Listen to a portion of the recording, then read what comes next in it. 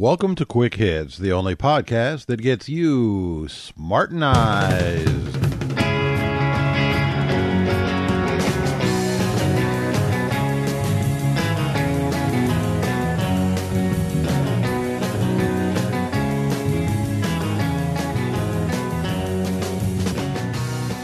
Today's episode, oh God. A while back, the Supreme Court had an opportunity to rule whether the phrase "under God" in the Pledge of Allegiance was constitutional or not. They shirked their responsibility, as they often do, by kicking it out on the most minor of technicalities, and so, as a result, it's going through the system again and will again be in front of the Supreme Court.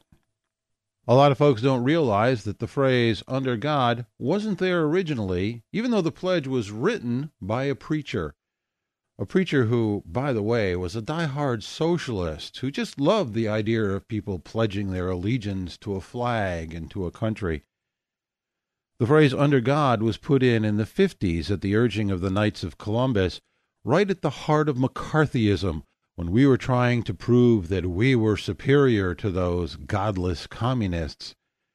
The phrase "godless communists" was bandied about so much that even today some unsmartenized people think that the phrase "godless" and "communist" go together, when in fact they really don't.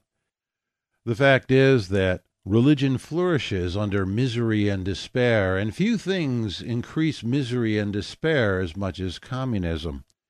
In fact, I don't think I've ever met an atheist who's a communist, because atheists tend to be realists and approach things from a rational point of view, and with that mindset, communism is so obviously stupid that it doesn't really appeal to atheists.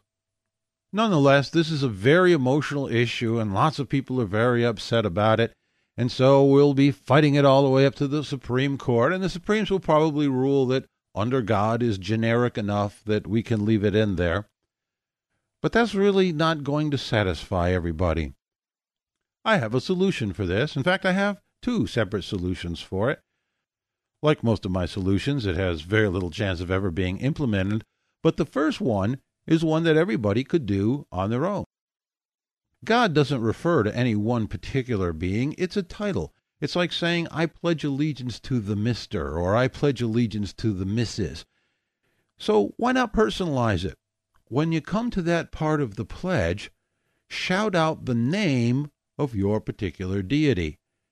It might be a little chaotic, but that way you can be true to your own faith or your own lack of faith and say the pledge. It would probably sound something like this. And to the republic for which it stands, one nation, under Allah, with liberty and justice for all. Now, when us atheists come to that spot, we could say, "your imaginary friend."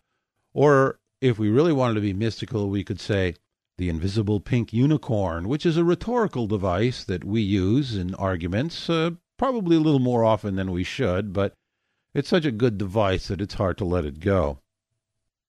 The other solution that I have to offer is, if we're going to rewrite the pledge, let's rewrite it completely. It's been rewritten half a dozen times already, so let's modernize it and update it. In an earlier podcast, I noted how we're not really America anymore. We're still the United States, but the ideals and principles that have made us America are really not in place anymore.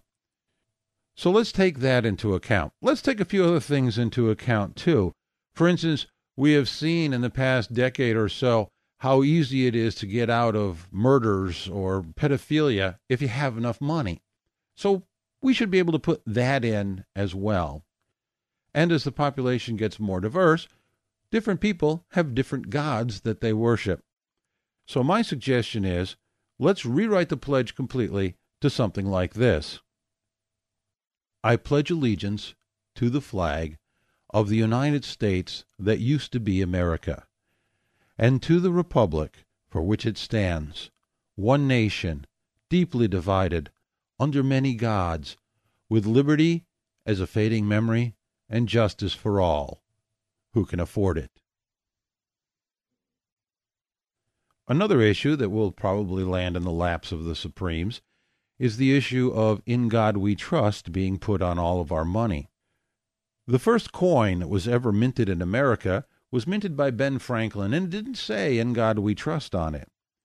It was called the Fuego cent, and on one side it had a picture of a sundial with wings on it, and it said "Tempus Fugit," and on the other side of it, it said "Mind your business." Now, some scholars feel that simply meant tend to your own affairs. Back then, Americans were much more entrepreneurial than they are these days. But if that's the correct interpretation, it blows the whole premise for the rest of this bit. So we're going to ignore that and go with the more commonly accepted interpretation, that it meant mind your own business. Keep to yourself. Don't be out there telling everybody else what to do and how to live. After that, money and coinage said "In God We Trust" on it, and that persisted as a tradition until Teddy Roosevelt had a $20 gold piece issued that didn't say "In God We Trust." And his reason was a pious one. He felt that putting God on money, which was used for all sorts of unsavory things, was a rather blasphemous thing to do. Congress responded by passing a law requiring "In God We Trust" on every piece of money that we have. Now, as an atheist, I'm not really thrilled that God is on every piece of money that I have, but it's a minor annoyance. On my list of the thousands of things that annoy me, it's way near the bottom. It's somewhere below hangnail. I'm not really all that concerned about it, but I would like to offer a compromise. A compromise that would be useful not only to us atheists, but also to everybody who's sick and tired of folks minding everybody else's business. I used to think that 80% of the problems in the world were caused by people minding each other's business, but the more I think about it, I realize I'm wrong. I think it's closer to 90%.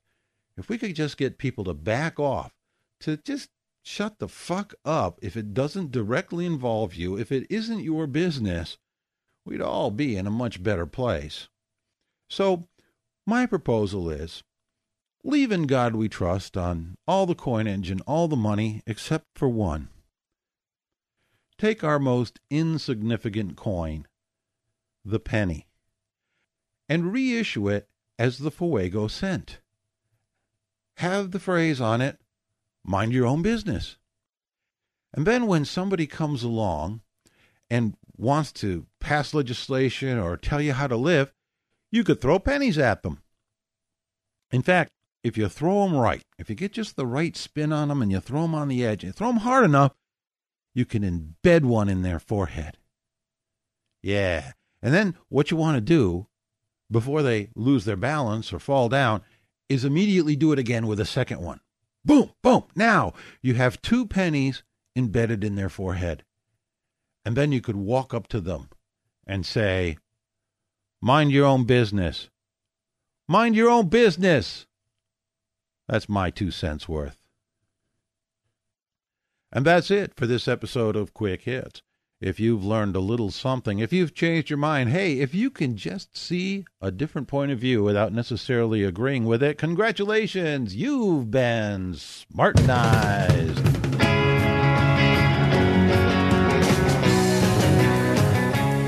It's been too long between shows, and I apologize to my listeners for that. It's just been so crazy busy for the past month and a half that I just haven't had time to do this. But now things have settled down a little bit, and I'm hoping to get back to my grueling schedule of 2 10-minute shows a month. I'd like to encourage everybody to drop me a line. Tell me what you think about this. You'll find my email address in the MP3 tags of this file, or you can go to davehit.com. That's kind of my hobby site that's been accumulating garbage since 1999. Lots of things there for you to look at, including the email address. So send me a note. Tell me that you love it. Tell me that you hate it. Whatever. I'd love to hear from folks. If you're a podcaster, stop by the site podcastpeers.org. What we're trying to do there is create an Academy Award-style award for podcasters. So stop by, get involved with that. And as always, never forget that the Quick Hits Podcast is a journal of one man's opinion and therefore should not be taken too seriously.